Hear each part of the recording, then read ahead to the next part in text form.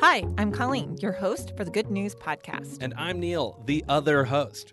The Good News Podcast is your source for good news, fun stories, auditory delight, and sonic joy. We're bringing you all of this goodness from beautiful downtown Chicago. So, Neil, if I asked you to describe a black hole, like in outer space, I don't know. Rather than... I don't know if there's any on Earth. How would you describe it? Wow. Okay. I read a lot of science fiction. We've discussed that. Yeah. So I do feel like I'm imagining interstellar phenomena pretty often. Okay. In my mind's eye. Yeah. I think black holes are super interesting because I think in reality they are nothingness. You wouldn't see anything. You would literally be unable to see anything because it's sucking in all the light around it. So it would be the darkest darkness you've ever seen. That sounds so scary.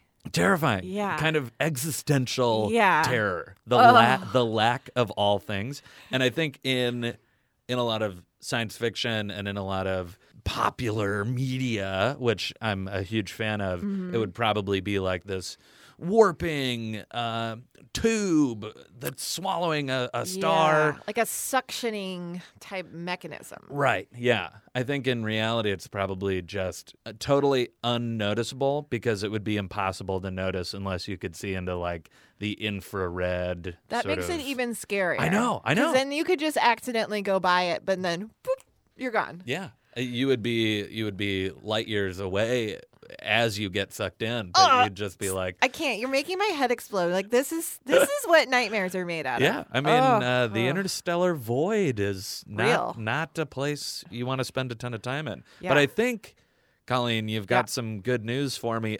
about black holes. You told me about this, and I was like, how is there possibly good news? No, there's good news. So let's start with a quote from the Lawrence Berkeley National Laboratory. Black holes are known for their voracious appetites, bringing on matter with such ferocity that not even light can escape once it's swallowed up. So the good news is there are scientists out there that are working to figure out ways to escape from black holes. So a bunch of researchers at Berkeley Lab and UC Berkeley are smushing together a bunch of theories to help shed new light on a way to escape from a black hole. Listen, folks, we are not scientists, and I don't want to mess up explaining how this works. But here's what I understand. So scientists are getting a better grasp on the driving mechanisms in the plasma jets that allows them to steal energy from the black hole. The jets then use that energy, pull from the mouth of the black hole. Wow.